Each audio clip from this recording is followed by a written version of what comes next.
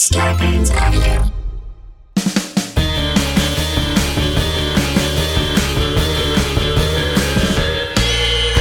What's that at the foot of my bed? It's spooky and kooky, I'm pretty sure it's dead. It's coming this way. Wait a minute, hey, I'm ghosted! By Roz Dresfeles. Please. Hey boo, it's me, Roz. Oh my god, I'm always looking for listener episode submissions by emailing me at ghostedbyroz@gmail.com.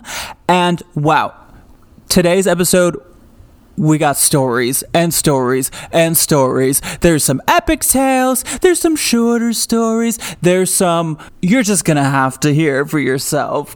And as always, on patreon.com/RozDresfeles, you can hear more. I actually have 3 different clips from today's episode. You're gonna hear about some Catholic paranormal stuff. You're gonna hear about a ghost tour where somebody touched a ghost. You're also going to hear about a spooky room in a childhood home. So go check that out on my second tier of Patreon. And I also have a video this week of me at the Cavern Club at Casita del Campo, my favorite place. I have been rehearsing a show there, and I had some fellow performers tell me about their ghost stories and show you around the place a bit. So go check that out. And yeah, let's hear some stories. Here is this month's listener phone call extravaganza. On with the show. Hello, Christina in Pittsburgh. Hi, Roz. How are you? I'm good. How are you? Welcome back, a returning listener. I love it. Thank you for having me once again after a hiatus. Yes. Well, have you had ghost stories since the last time we spoke, or are we going to talk about other ghost stories from your life? So I have had some since, as well as these were older ones that I had thought about after we talked last. Oh my God, perfect. And I love the instinct to be like, okay, some shit has gone down. I gotta call Roz. Oh my gosh. And there were multiple times over, especially during the pandemic, that I was like, I have to reach back out to Roz. But, life and everything. But better late than never. Yeah, so what happened? Okay, so this first story actually happened over quarantine. I was staying with a former boyfriend. We're still friends, though, so it's not like an ex. But so I was staying with him, and like you said, I'm from Pittsburgh, and he lives in a small, former mining neighborhood in southwestern Pennsylvania. So where his house is, I mean, this whole neighborhood used to be coal miners that lived and worked there. And, almost like they had to, work for the company store and all that. They were basically slaves to the industry. So there's a lot of depression around there. You go down into that neighborhood, and I mean, I'm an empath, so it feels heavy to me. And so he had told me that there were some things that happened in the house, and I wouldn't be surprised if every house in that neighborhood has a little bit of something because of, the strife that people had to go through back then. Yeah. So I was staying there. This was probably let's see, quarantines really started in March. So this might've been April, May, and it's late. It's 2 a.m. and we're in his room. And for people who don't know what a clavinova is, it's an electric keyboard, like a piano, but you can record on it, but you have to turn it on for it to work. And I heard the clavinova hit 2 keys, 2 notes, doo-doo. And right after that, he said to me, "Did you hear that?" I was like, "Yeah, what? That was the Clavinova." And at that time, his dog starts going crazy downstairs, barking. And she's an old girl and she can't hear anymore. So something obviously tipped her off. And I'm sure people can relate. Sometimes when I have these experiences, your brain automatically like makes it like starts to rationalize something else. So I was like, oh, well, it was probably like the cats or something. Well, those cats are never on surfaces like that. And it would have had to be on. And also, it was closed. The cover was over top of it. Oh. Yeah, like weird. And I was like, oh my gosh, like somebody might be in your house. And he goes downstairs, he checks it out, everything's fine. The dog's still barking, but he calms the dog down. And I'm freaked out. And I'm like, oh, I'm not going down there. I'm so scared. I felt safer being left alone upstairs, even though like the upstairs feels kind of creepy. But I was like, I'm not going down there. So I just hope I'm never in the position where I have to be him, where it's like, don't worry, I got this. No, absolutely not. Nope, no, thank you. And so if we fast forward to the morning, like waking up morning time, and he ends up telling me that at like 5 a.m, he got up to go down to the bathroom, and he walks down the steps and he looks over, like it goes into the kitchen, and he looks over by the microwave, and he says that he saw like a full body apparition of a woman, that it might be like 40s, 50s. He describes her as like wearing a dress. She had dark hair. And she was kind of like grayscale, like not like, in color or wispy, whatever. Like it was just like kind of like she was black and white. And she walked into the bedroom that is next to it. I was like, what? I said, did you follow her? He said, yeah, I went in, but she was gone.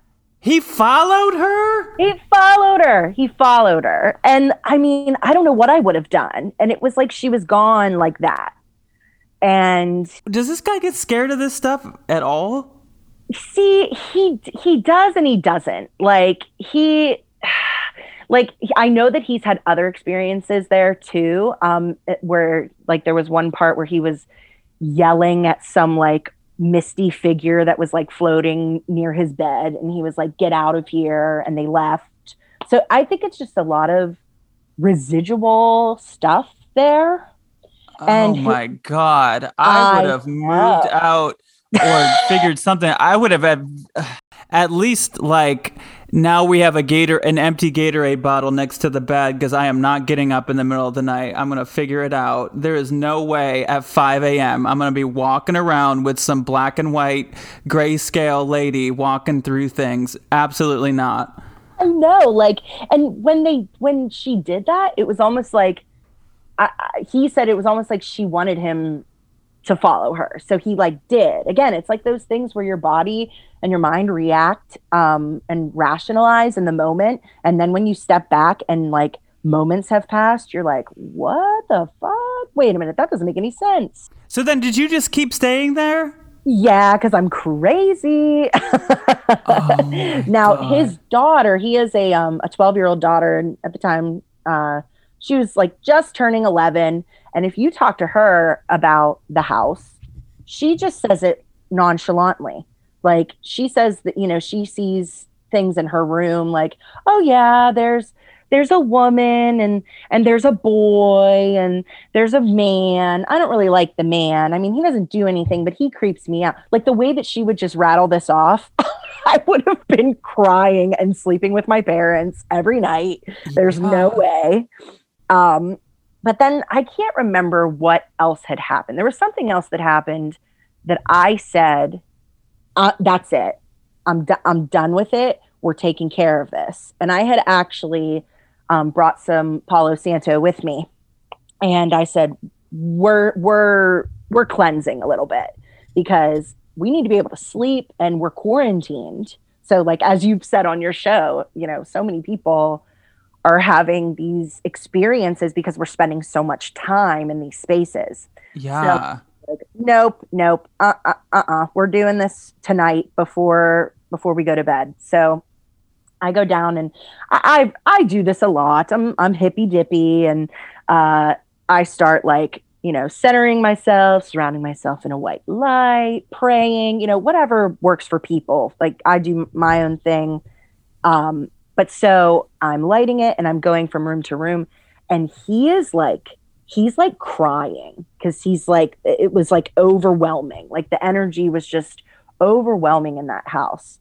And when I went into the bedroom where that ghost had walked into, I got over the one side of the bed, and I got filled with this nausea, like overcome with that, like quick, like you're hot. And it's all, I had talked to another friend of mine who is, dabbles in this type of thing as well. And she said, oh yeah, that was any negative. That was the negative leaving. And the negative was probably not happy about that and not happy about you taking charge of it. But so I would say after that, I never really had any experiences. I mean, there was one time where I thought I saw something out of the corner of my eye, but I mean, that happens all the time. But nothing to the degree like we experienced during that time. Yeah. So Palo Santo worked. Has he reported anything else happening? No, not recently. Just the stuff from before.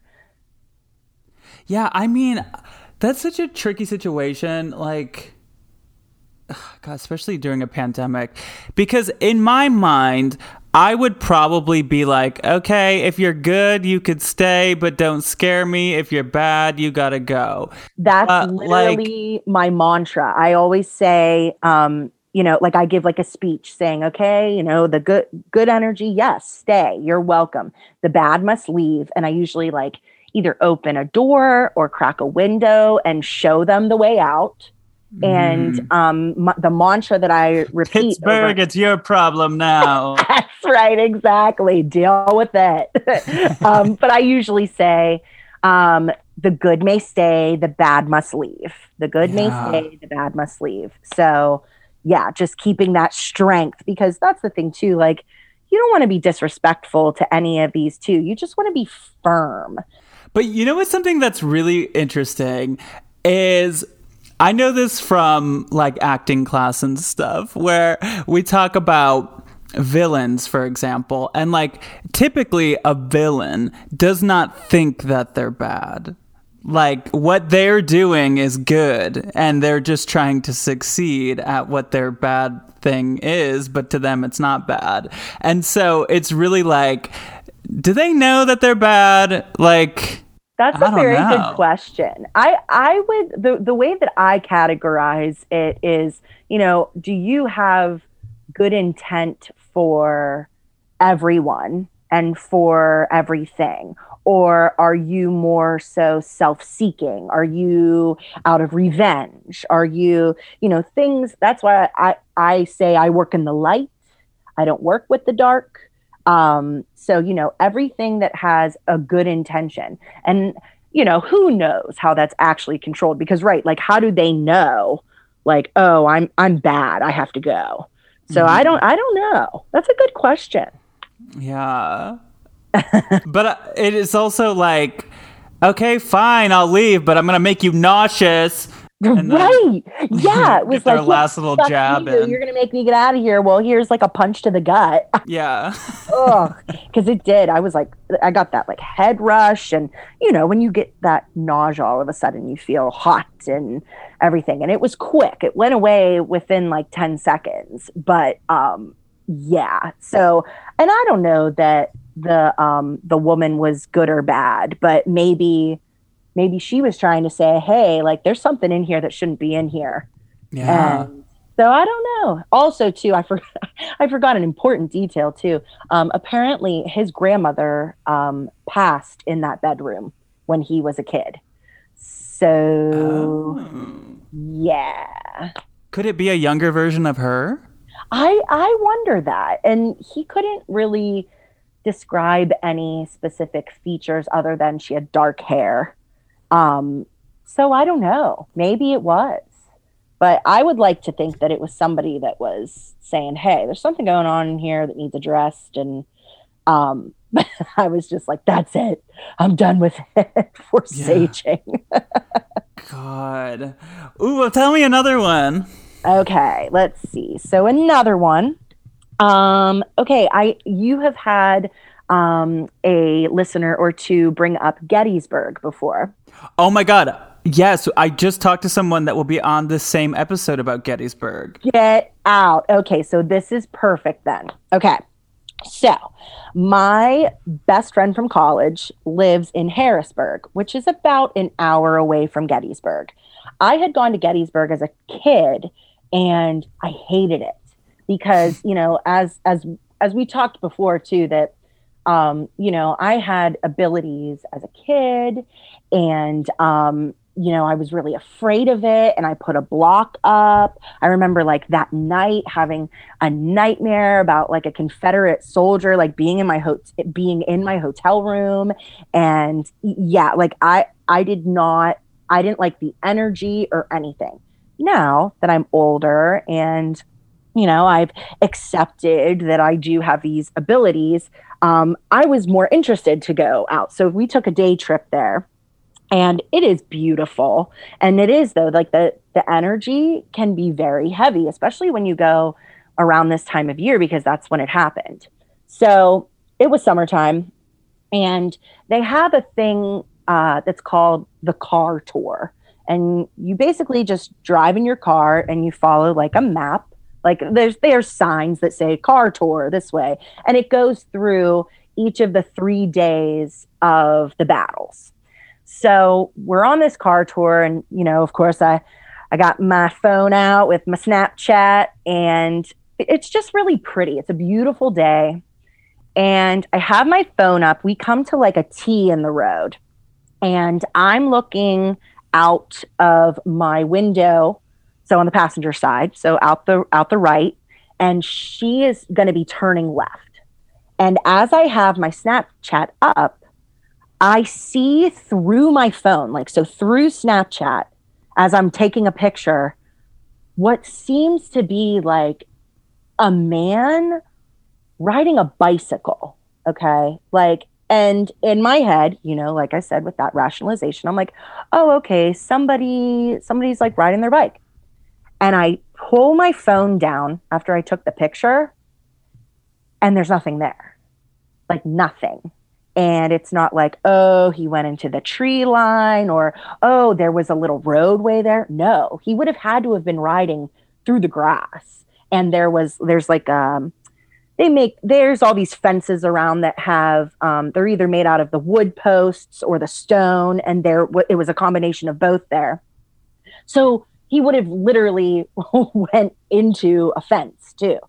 And I remember like pulling my phone down, making that realization. She's turning the car, and I said to her, dude, I think I got something on this phone.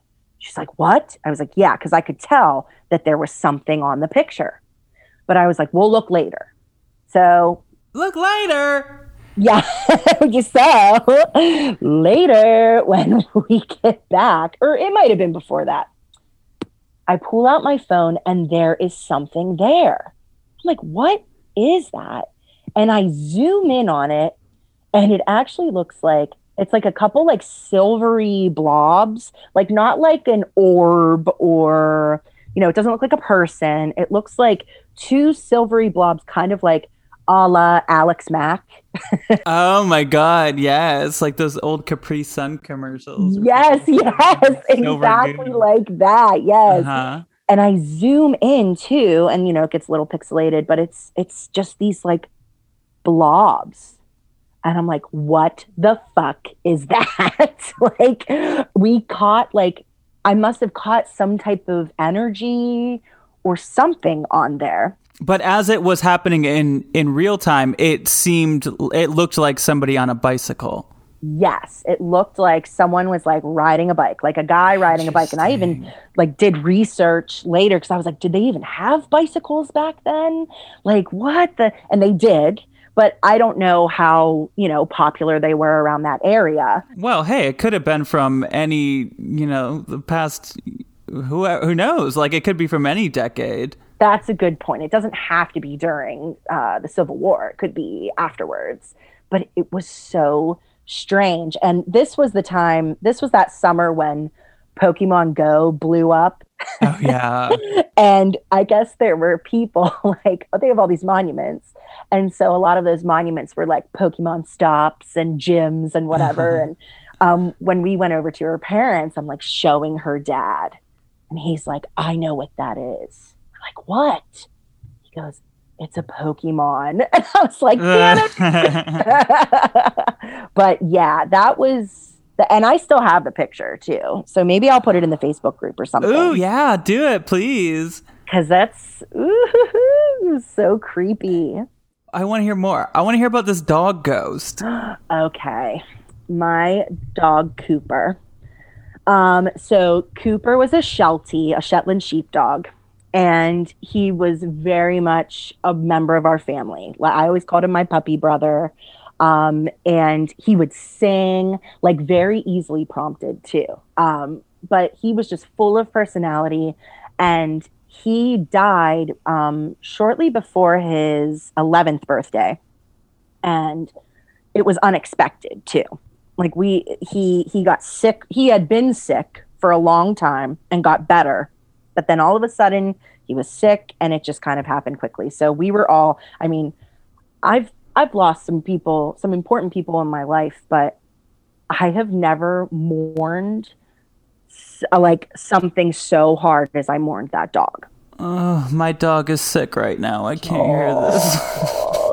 Oh, sending him all the good vibes. Yes. He's so cute too. Rocky. I know. It's so sad. He's coughing like crazy, but it's okay. Okay. Back to the story. He's not going to die.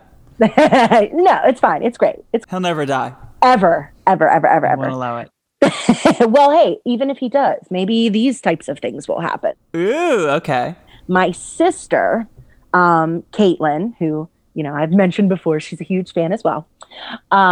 She has a lot of these experiences where she feels like she sees him, or like he used to lay on the floor and you'd be walking toward him and he'd still lay there until you're like right up on top of him. And then all of a sudden he would get up.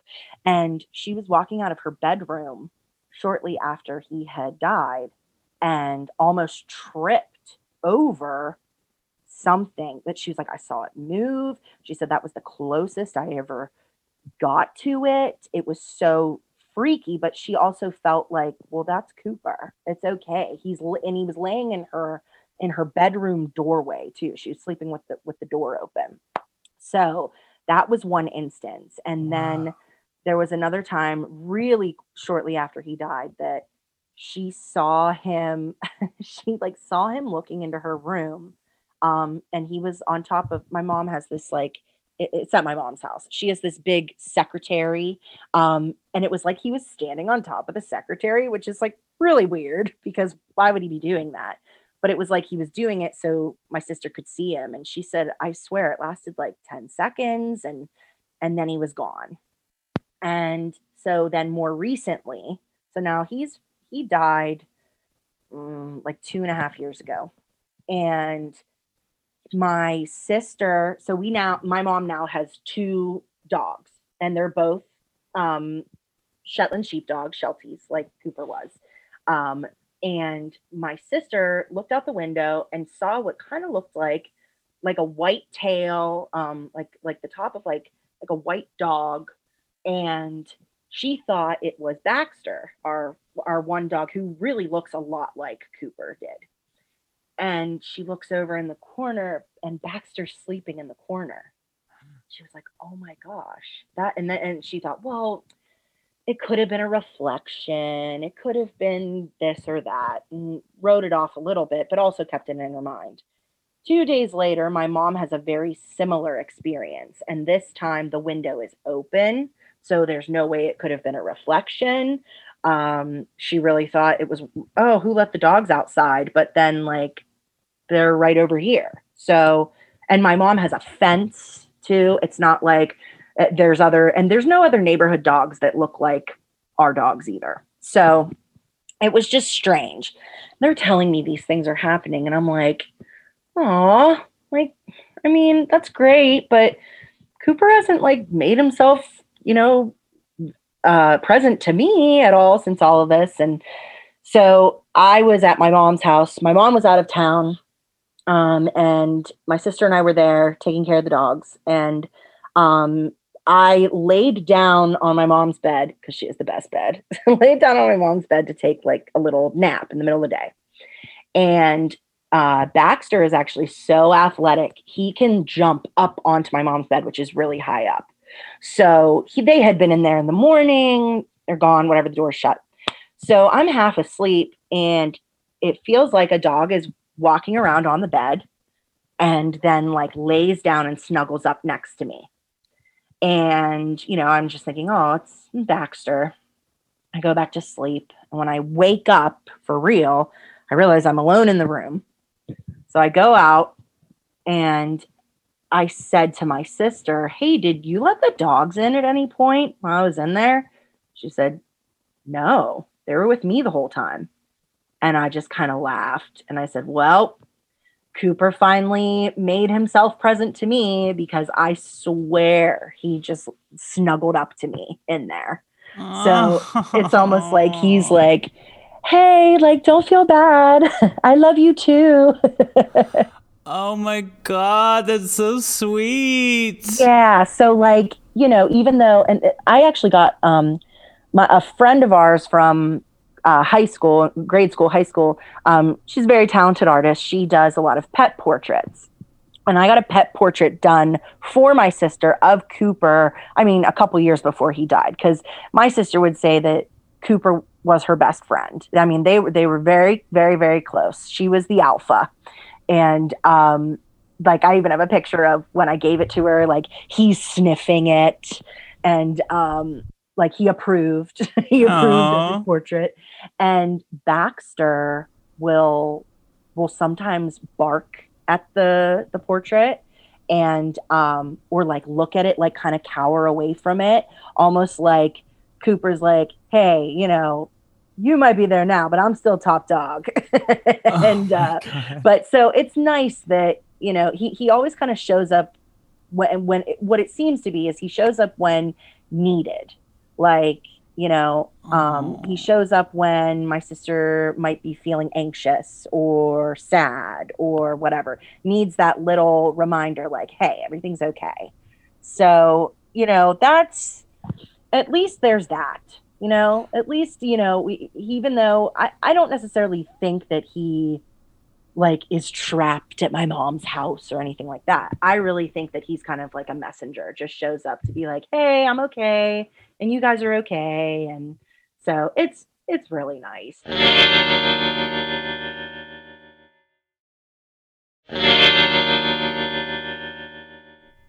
Hello, Katie. How are you? Hi, Roz. I am great. How are you?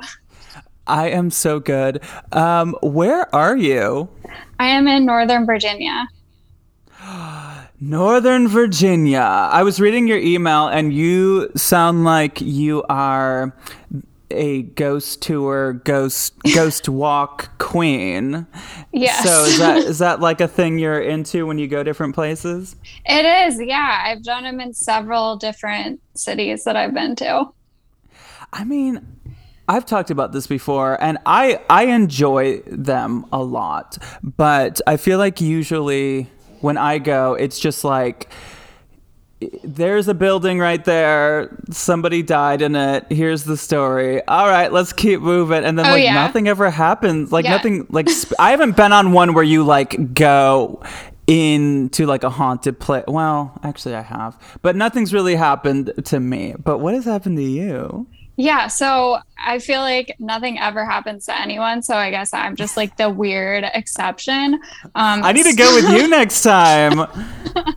So on my first ever ghost tour, I was like 11 years old.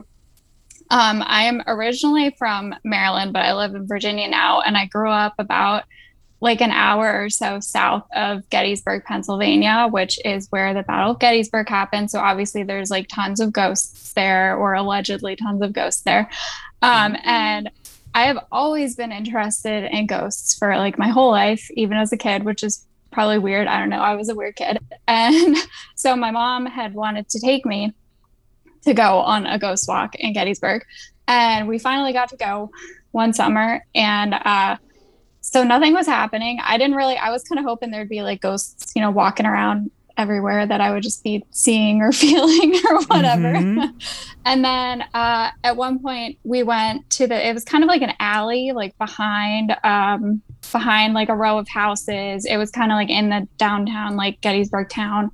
And there was a row of houses on one side of the road, and the other side across there was like garages, and it was just like just an alley, kind of a wider alley, not a very skinny one. And it was paved. And in the middle of it, there was a section of it that was concrete. And let me preface this by saying that I cannot like verify that this is 100% historically accurate, but this is what I was told, was that during the Battle of Gettysburg. Welcome to Ghosted. Right? I never know. I'm always like, I'm pretty sure this is what I've heard. Don't take it from me. People have Google now. It's fine. Anyone has a computer in their hand at all times. Yes. So I tried to look it up, but I can't verify it 100%. So in this area that was concrete in this alley, there was actually water running underneath it. So that's why it was paved differently. And during the Battle of Gettysburg, there were soldiers, and I don't remember which side they were on, but they were stationed like down kind of in the ravine, like where the water was. And they weren't allowed to move. And this I do know for sure. On the third day of the Battle of Gettysburg, it rained and stormed. So that did actually happen. So allegedly, the water started to flood, and the soldiers that were stationed there weren't allowed to move. And apparently some of them kind of got swept away and drowned. So we were told, when you walk across the concrete, you're going to feel like soldiers reaching up to like try to grab onto something to stop themselves from drowning. So it's like, that's the most stereotypical ghost story ever. Even as an 11-year-old, I could tell that. So I started walking. That's so scary. I know. It's really creepy. So I started walking across the concrete, and I stepped like a step or two. And then all of a sudden I felt something on my ankle. And it felt kind of like almost like, how when you walk through like a cobweb or like a spider web, and you can kind of feel it, but there's nothing like solid there. Yeah. Like I describe it as, like, it didn't feel like a literal hand on my ankle. It felt like if there was like a ice cold cobweb on my right ankle. Ew. And the weird part was that the whole way across the concrete, it wasn't super far. It was like less than 10 feet. I felt it. And the second I got back to the asphalt, it stopped. Oh, God. So in that moment, are you like, this is what I came for, I set out to achieve something, and I got to encounter a ghost? Or were you like, I'm out of here, this is stupid, this is terrible? I was a little afraid. I definitely wasn't like, this is stupid. I was kind of thinking, this is not what I expected to happen. I was expecting, a ghost to walk in front of me, which is obviously very unrealistic. But I was like, well, I guess I've had my ghost experience. So I told my mom, and she was like, oh, okay, well, like, I don't know what to tell you. Like, but okay. I just remember one of these books that I read when I was a kid that was like, ghost stories, but like for children. And it was like these people went to Gettysburg. And, they do like those reenactment shows or whatever where the people are all costumed and they pretend they're battling. And they're like, wow, they see this battle and people are just like, they're shooting each other and it's like, it looks so crazy and realistic. And then they tell like the people that work there in like, I don't know, the gift shop or whatever, they're like, hey, the show today was so realistic. And then they're like, we didn't have a show today. Yes, that is so creepy. Unfortunately, that did not happen. I also want to hear the story about your grad school apartment. Oh my gosh. This was the weirdest thing that's ever happened to me. And I don't know if it's a ghost, but I cannot explain it in any way. First of all, grad school. Ooh la la. What were you studying? Forensic psychology. Oh my God. Wow. I feel like this interview could go in a whole different direction. I have a lot of questions, but we'll keep it to this for now. Okay. What happened in this apartment?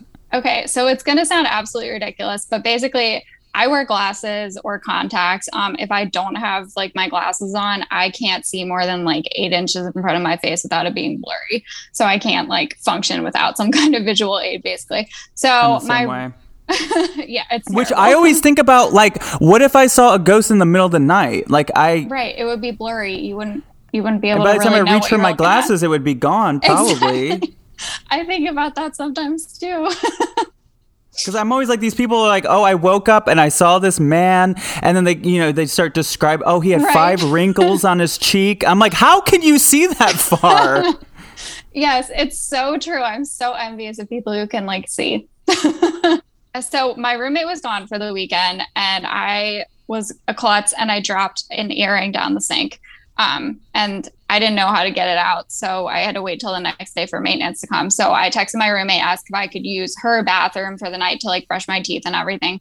And I didn't actually end up using her bathroom until the next morning to like put my contacts in. So anyway, so I distinctly remember like watching TV, reading. I had my glasses like on my face and then on the top of my head while I was reading, put them away on, in my glasses case on my bedside table. The next morning I woke up and I could not find them anywhere. I was the only person in our apartment. I tore my room apart, couldn't find them, ended up going into my roommate's bathroom and putting my contacts in because I figured, well, maybe, maybe I'll be able to see to find my glasses. Could not find them anywhere, even with my contacts in. I brought my stuff into her bathroom. And I say this because I put it like on her counter and I had to move this little like box out of the way. And then when I was done, I moved the box back, picked my stuff back up, brought it back into my own bathroom. She got home that afternoon. I still hadn't found my glasses. So I went into her room to tell her, hey, like, I can't find my glasses. If you see them somewhere like on a table or something, let me know. And then when I was walking back out of her room, I walked past her bathroom and the glasses were sitting on top of the little box next to her sink. And I hadn't put them there. And she had gone in there when she got home and she said they weren't there. Did you have anything else ever happen in there? Not really. I think one time our like Alexa device like said something randomly in the middle of the night. But I don't know. The energy was like a little bit weird there. Yeah, I feel like my roommate and I were both kind of going through a lot. So I feel like there was a lot of like negative energy kind of just like from us. So I don't know if that could have caused it maybe. But nothing like that ever happened again. But it was just so significant that like, yeah, I don't know. It was very weird. But it was also, it was just outside of Alexandria, Virginia, which is another very old historical town. It wasn't in the downtown, but it was right outside of it. So, that area has been around for a very long time. So it's totally possible that it could have been haunted and just we just didn't know. Yeah. I mean, maybe it was like a windy day and one of those ghosts like blew in for a minute. Yes, it's totally possible. But I mean, like, that's the thing with like talking about this stuff all the time for me on this podcast is like, sure, I have this idea, as most of us do, where like these weird things happen in your home if somebody died there or whatever. Mm-hmm. But it's like, there's so many things. It could be a ghost that's like, oh, I don't really want attention, so I'm just going to like chill for a while. And then one day they're like, you know what? I think I could help Katie out. And then just like, okay, I'll do my ghost thing for like 5 seconds and I'm going back to my little ghost closet or whatever. Or it's like, it could be some kind of, I don't know, guardian angel or, you know, it's like, it could be so many things. Yes, it's so true. I say it's paranormal. I think so too. I have always said it is. Yeah. Hey, speaking of, you want to hear a ghost voice with me? Oh my gosh, yes. Ooh, okay. Let's listen to an EVP.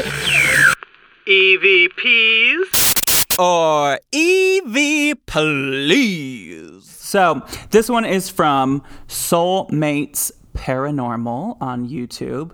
And I couldn't really tell where. It just says that it's at a private residence in a children's bedroom. Oh, that's creepy. I know. So tell me what this says. Okay, of course, it's like real quick. I'll do it again. Is it like, I see that? I see that. It's definitely like a whispery.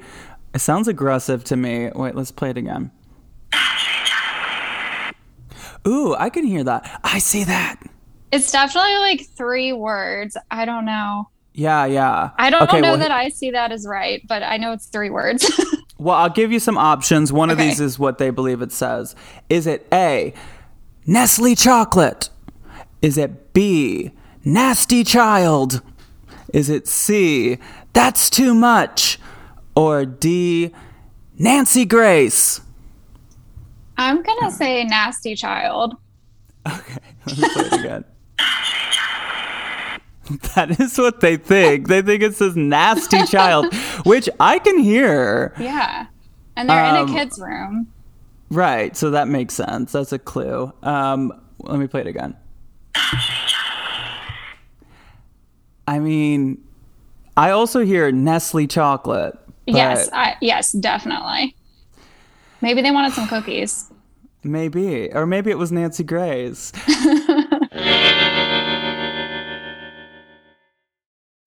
I've been ghosted too. From my hometown of Grand Rapids, Michigan, Julia. Hello, how are you? Hi, Roz. I'm so good. How are you? I'm so good. And I love that you're from my hometown. I love that you're from where I'm from. Have you been to haunted places in Grand Rapids, Michigan? I have not, unfortunately, but so you spoke about the Ada Witch, and I work in Ada, and so every time I'm driving home, I'm like keeping an eye out on the road. I'm like, ooh, maybe I'll see her. Totally. Oh my God. You should go to that cemetery. It is so spooky. I think it's called the Findley Cemetery, Finley, Findley. I think that's what it's called. Don't quote me. But it's like on this dark, kind of like country road.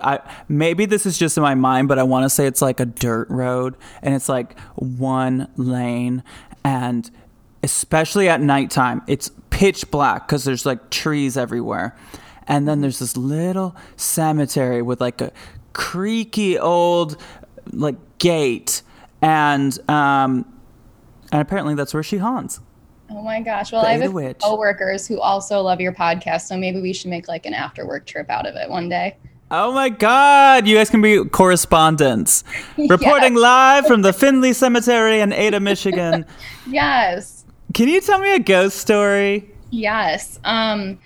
So the one that I had emailed you about, like the main one, happened around Christmas of 2018. I was visiting my mom's side of the family for Christmas in Corpus Christi, Texas.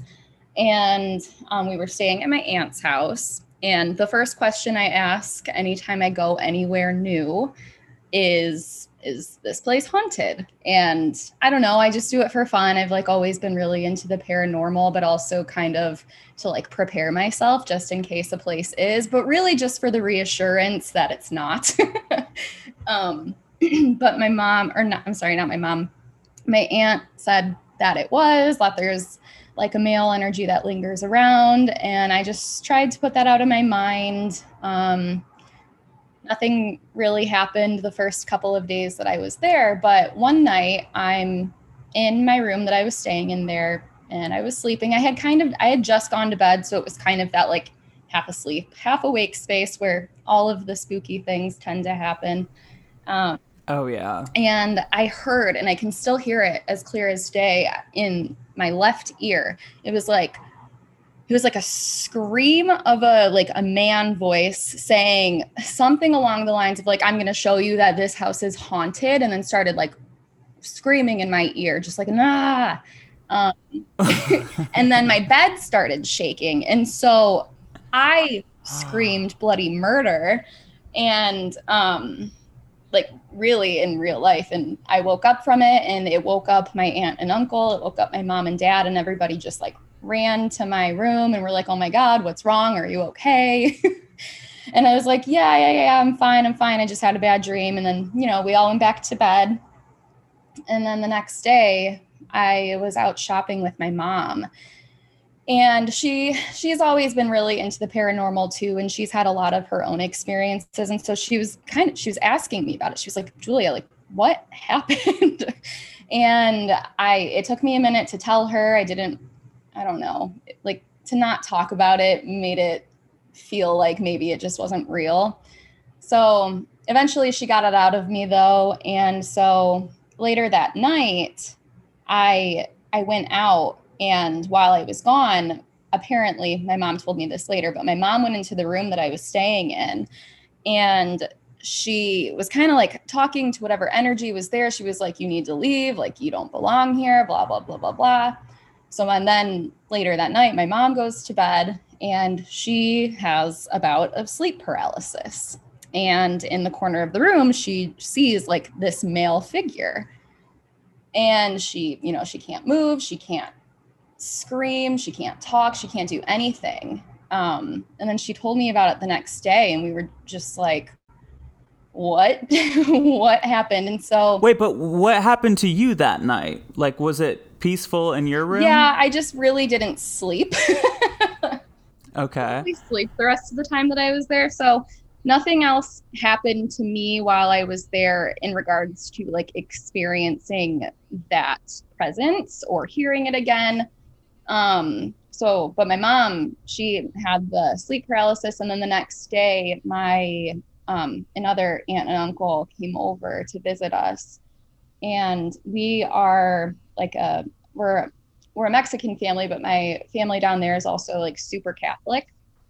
And I have an aunt and uncle who are really involved in their church. They're really involved in like prayer groups, and they have supported, I don't know if I want to like call it exorcisms because that feels really extreme, but essentially they support that.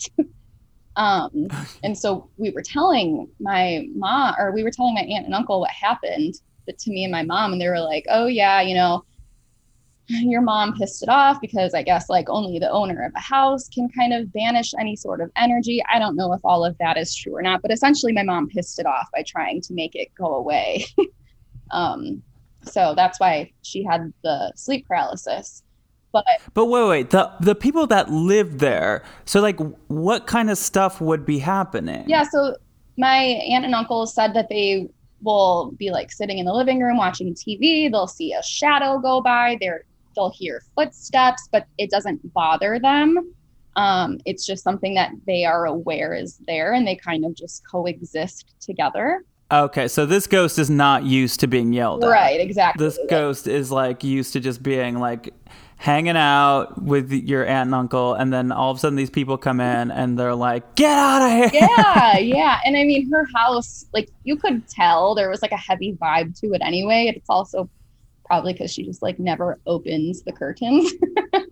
But like it's super dark in there, and it just feels heavy and stuffy. And so, so the ghost is in paradise. Totally. Totally. It's like this whole house is basically a basement. For me, it's just great. And even my dad, who's like the most skeptical person ever, like he would never admit that anything is going on.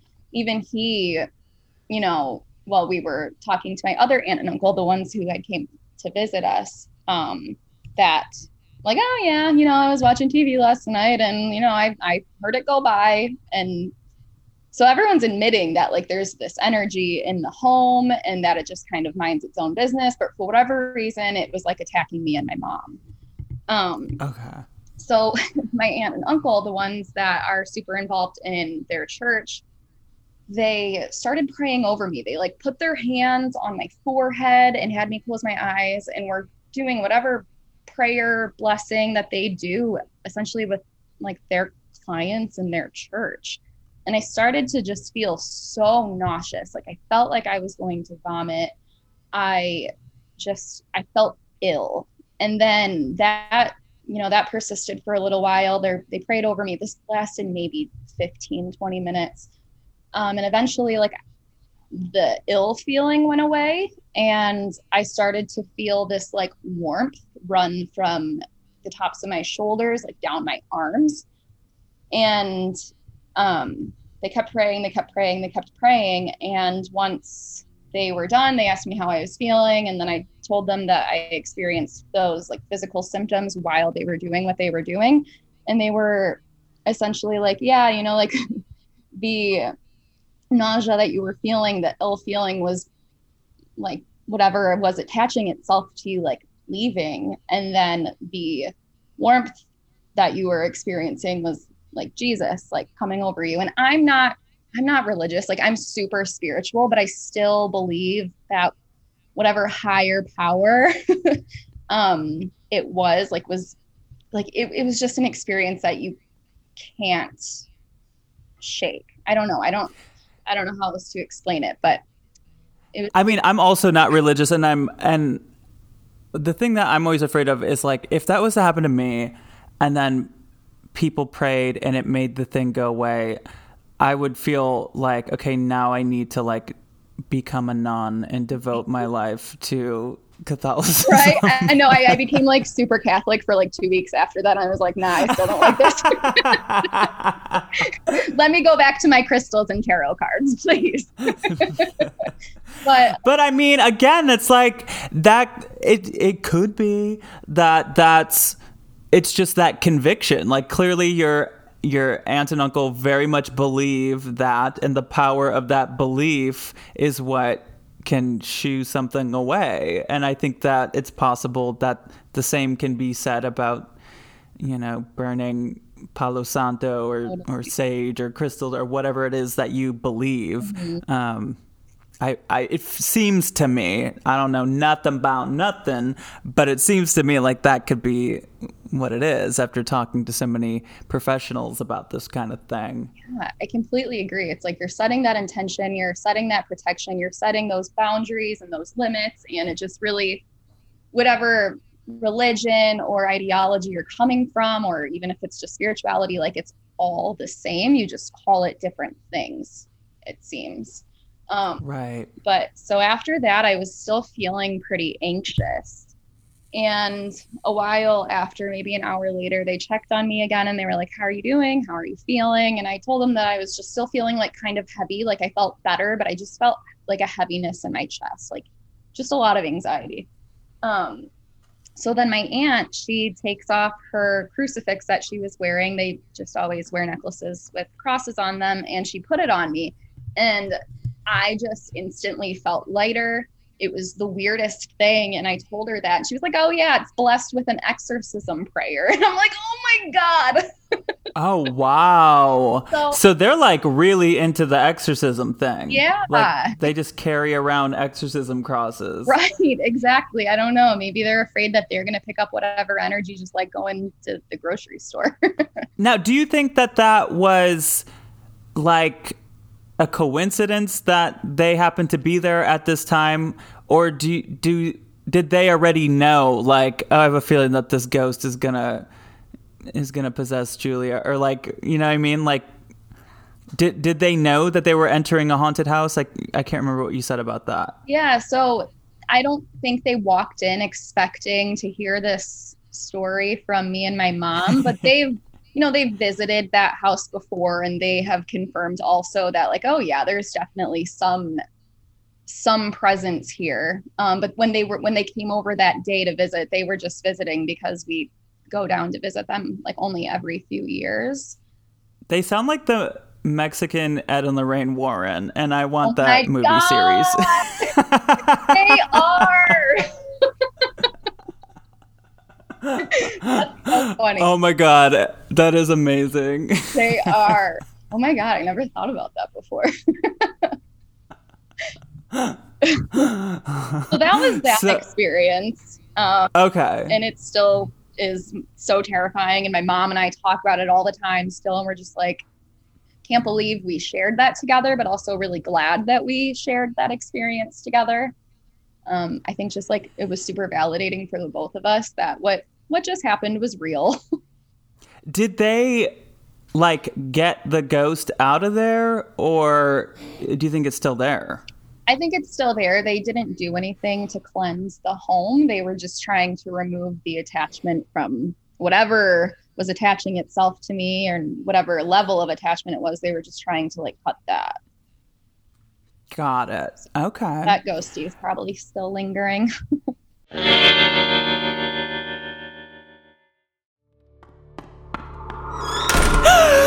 a ghost in my house. Hello, Jay in West Hollywood. Oh my God. Yes, thank you. How are you? I'm terrific. I am so fascinated by the email you sent me. It sounds like there's a lot of things going on here, but there's a witch in Mexico that I feel like we got to get to. What is this story, Jay? So in 2009, some friends and I decided to sell all of our worldly belongings and buy an RV, and we were going to drive from Oakland, California to Costa Rica to start basically a commune in the jungle. Whoa. And we were not good planners, and we're just like this ragtag group of hippies. So of course we don't have any contingency plan or anything. And we run out of money in Mexico, and there's nothing we can do because we can't drive the RV. We can't feed ourselves. There's nothing we can do. But we eventually, like, we can get little pockets of money here and there from people who take pity on us. And so we make our way very slowly through Mexico, and we decide to camp next to this river that we heard about that has this waterfall that people go to. And we wash our laundry in the river. I'm hanging it up to dry, and this man out of nowhere is standing next to me, and he says, "Have you seen my keys?" And I was like, "No, I don't think I have." And then I realized, oh, he's speaking English to me. And I turn around and look, and he's just like the most normal looking person you can think of. And I said, "I haven't seen your keys. I'm sorry. What a terrible place to lose your keys, frankly." And we start talking, and he says, "I'm camped down the way along the river, so please come join me tonight. We'll have hot dogs." And I thought, that sounds great. Like I said, we were all starving. So we go to his campsite late at night, and we have a campfire, and we roast hot dogs, and we're telling ghost stories to each other. And he's telling us Mexican ghost stories. We're telling him all of our like sad stories that honestly do not compare to his stories. Mexican ghost stories are some of the scariest stories They are I've ever so heard. scary. And ours, they sucked. So anyway, I said, "Hey, I'm making pancakes for breakfast in the morning. Why don't you come to our campsite and we'll cook you breakfast?" And he says, "Sure." And the next morning I get up and I make breakfast, and there's no sign of him. So I fix a plate and I carry it down to his campsite. And there was no campsite. There was no sign of anyone ever being there. There was no fire pit. There was nothing. There were no tracks from his car. He had a car. He had this tiny little pup tent, like Snoopy sleeps in, just the fabric over the stick. And there was nothing there. And so we're joking and we're like, ha ha, he must have been a ghost. And we would refer to him like, remember, like having hot dogs with the ghost? Wasn't that funny? You know, because we were in Mexico for months at a time. So it just was one of our funny memories. Well, we're driving down and now we're in Oaxaca, like the beach in Oaxaca. And at this point, we all hate each other because it's going very badly. And so I see a sign that says to the beach and I say, I need to go swimming. I'm really hot and there's mosquitoes all over me and I can't stand this and I hate all of you. So I'm going swimming. And we get to this place and it's the most beautiful place I've ever seen in my life. There's a lagoon that's beautifully clear and there's like stingrays swimming in the water and pelicans. It's just Eden. It was so beautiful. And on our like third day there, there's this woman walking along the beach in this long flowy white skirt and she has this pink shirt on. And she comes up to me while I'm sleeping on the beach and she says, have you seen my spaceship? And I open my eyes and I'm like, what? And she repeated herself and I'm a smartass. So I was like, yeah, I saw it over there. Like, keep walking, lady. And she came back the next day. Have you seen my spaceship? And I was like, yeah, like, why do you keep asking me this? I told you. I was just very short with her. Now, keys I can understand losing. Right. But a spaceship? A whole spaceship. So I didn't know what was going on. I just thought, you know, she was just living on the beach like ourselves. And so, you know, more power to her, but I wasn't getting involved. But she comes by enough times, I'm like, okay, tell me about this spaceship. What am I looking for? And she tells me this story. Her name is Felicity, and she was a nurse in the French part of Canada. So she had a really pronounced accent. And this woman went into a coma and she experienced what's called a walk-in, she said, where an alien spirit now lives in this body. They got rid of Felicity and a new spirit lives in her body.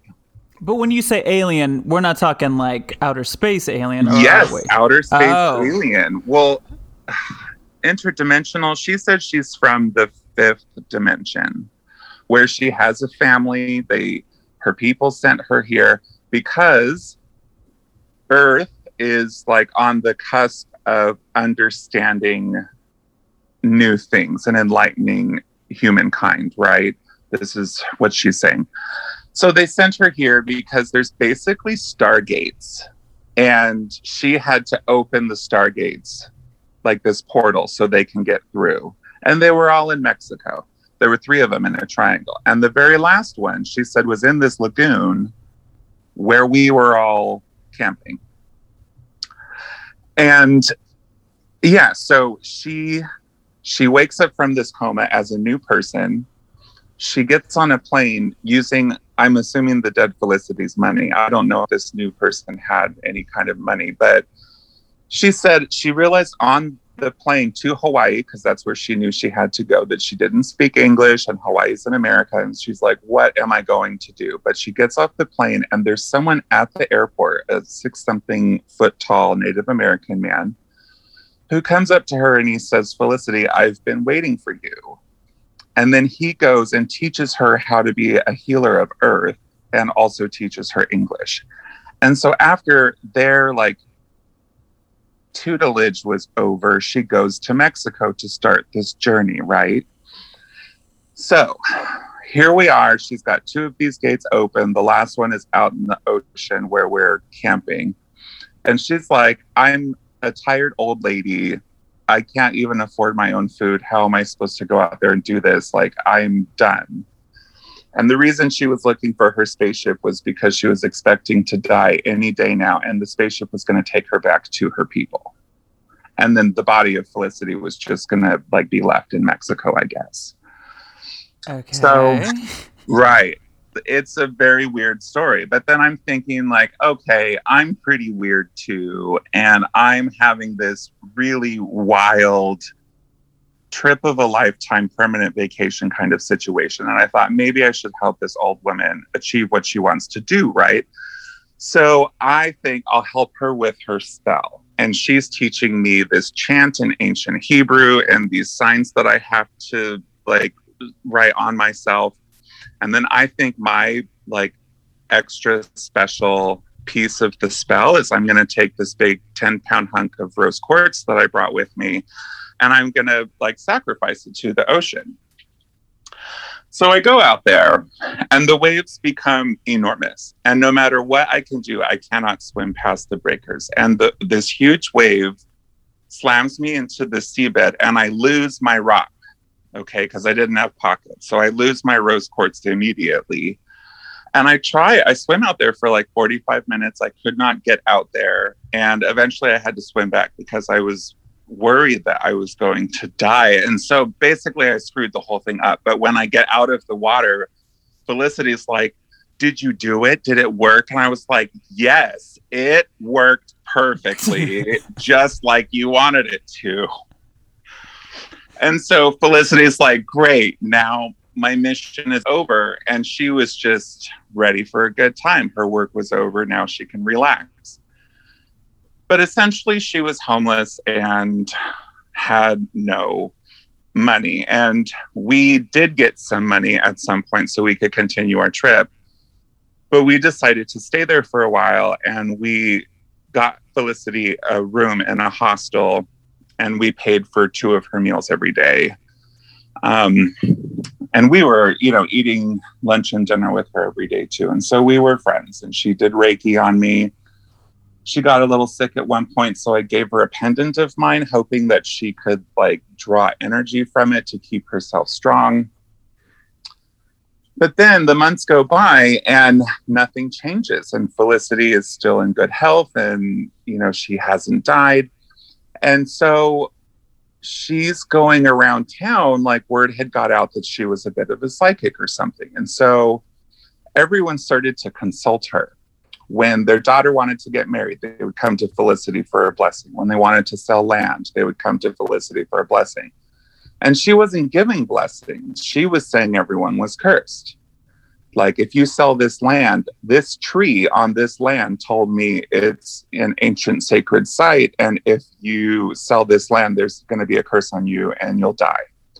And this is what she's telling everyone. So eventually I'm like, I won't allow this. You need to stop bothering all these people and frightening them.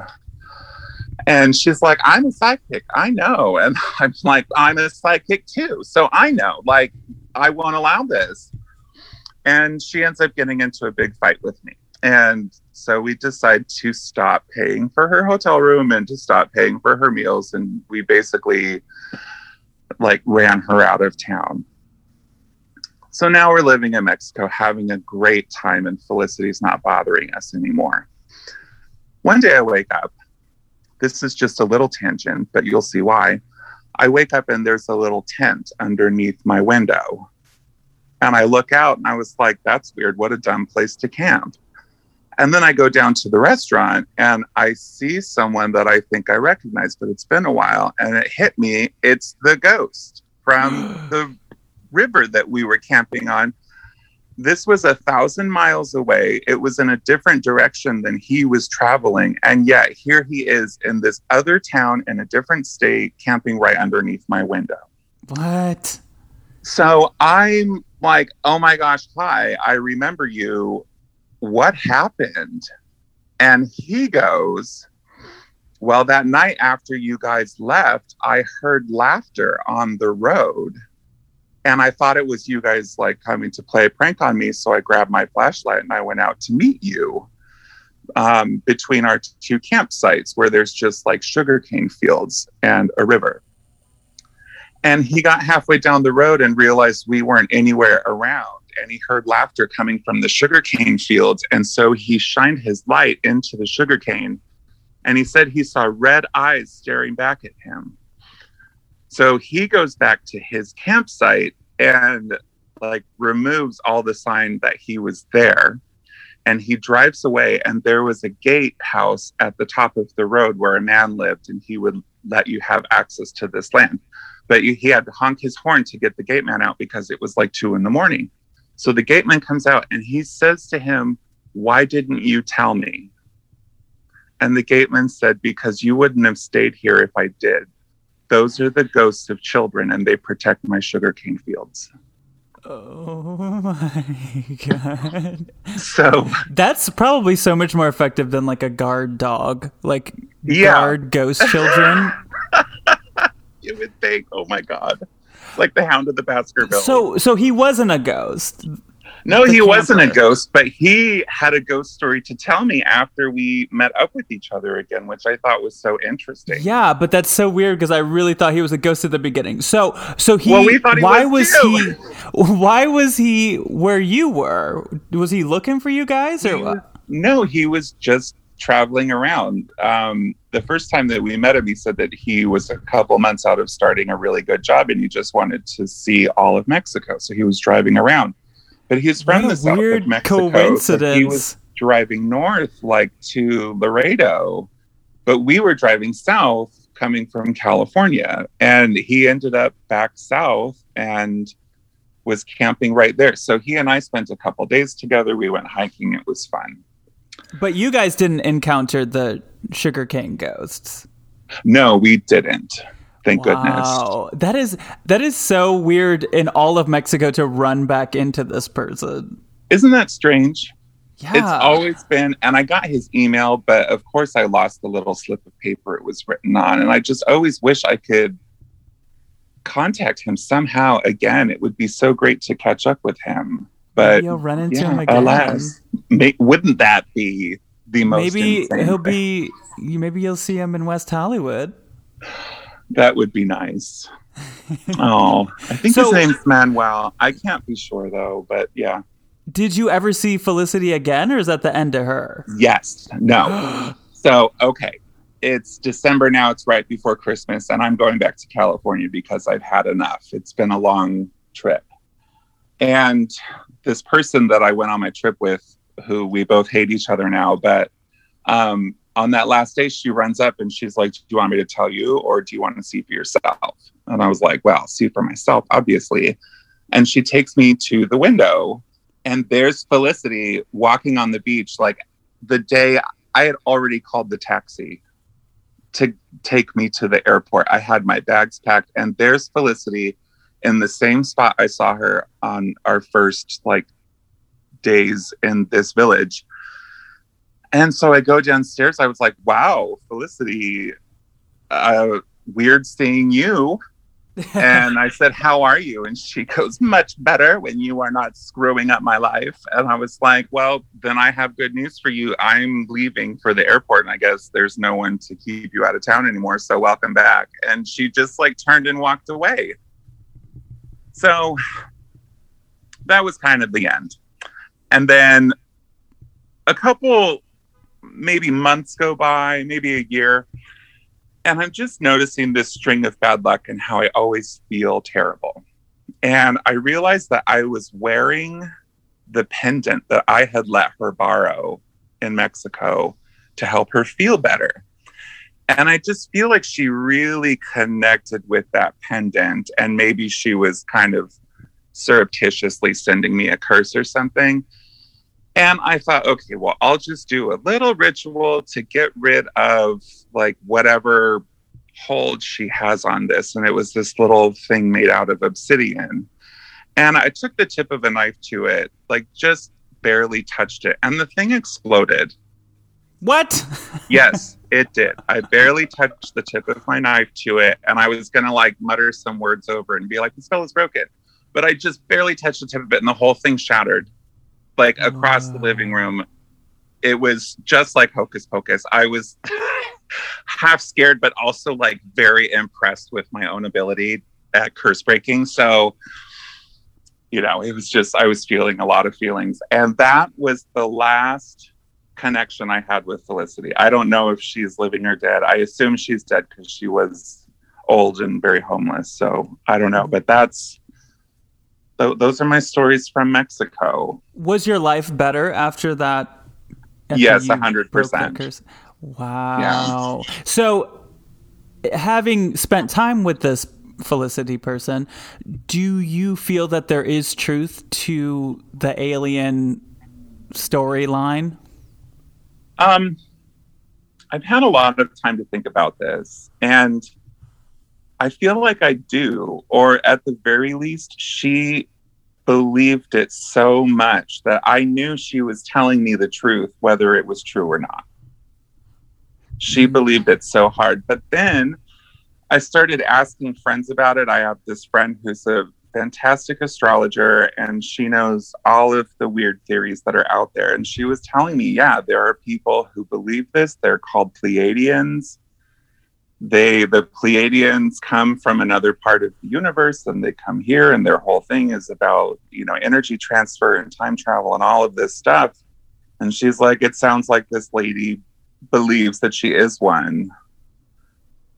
Yeah, it was very interesting. I've started reading about that as well, just because I have to understand more. I mean, even though it happened to me, I still don't understand it. So I do try and learn more, but then I hear these really bizarre things and I think that can't possibly be true. And then I stop reading the book. But is it any crazier than the story I've just told you? Like, I don't know.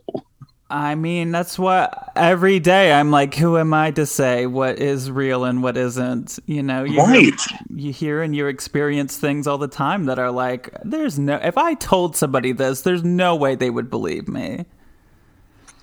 Well, exactly. And that's like one of my other ghost stories. I never told anyone about this ghost until someone else was like, who is that little girl and why is she all wet? And I was like, oh my God, you see it too.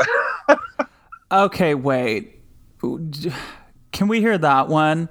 This is after I get back from Mexico, but I'm living in Oakland with a new boyfriend. And we get into this apartment, and there's a really long hallway to get down to our door. And he's very superstitious. So he was always like, there's a ghost down there.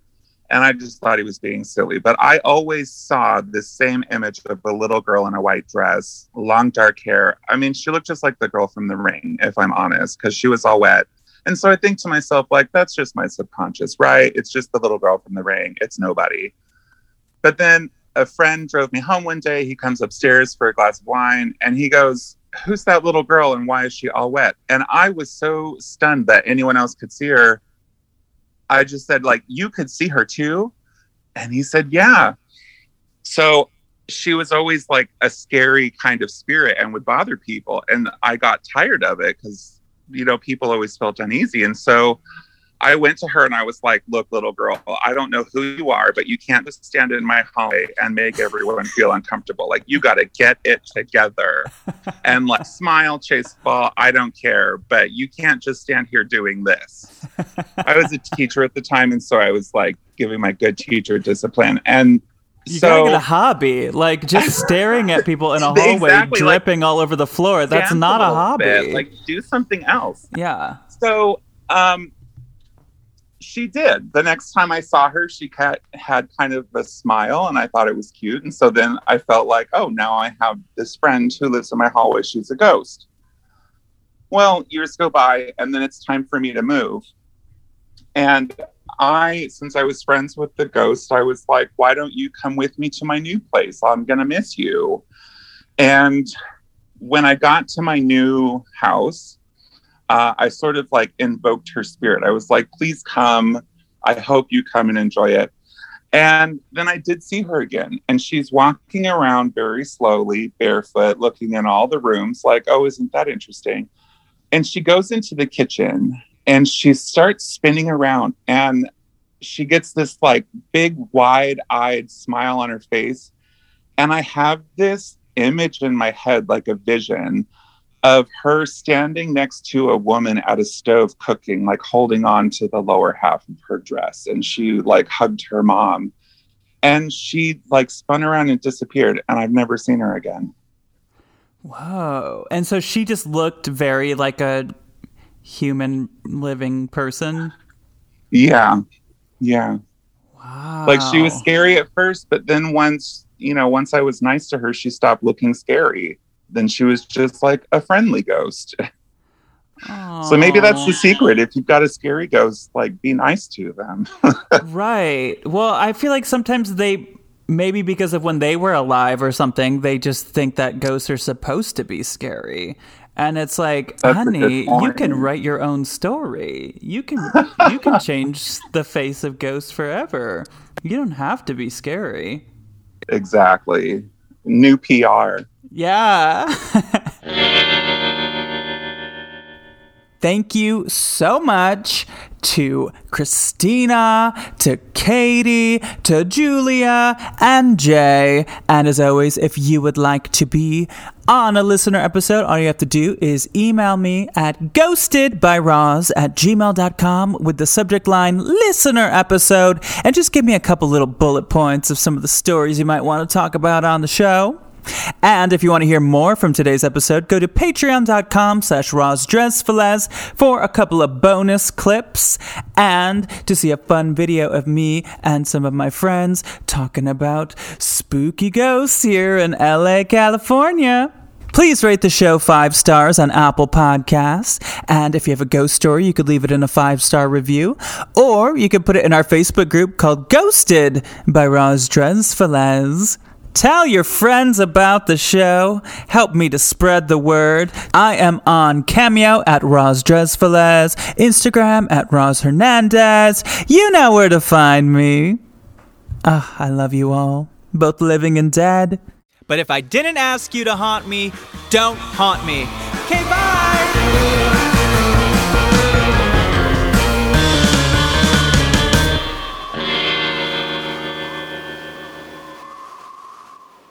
Starburns Audio, a podcast network.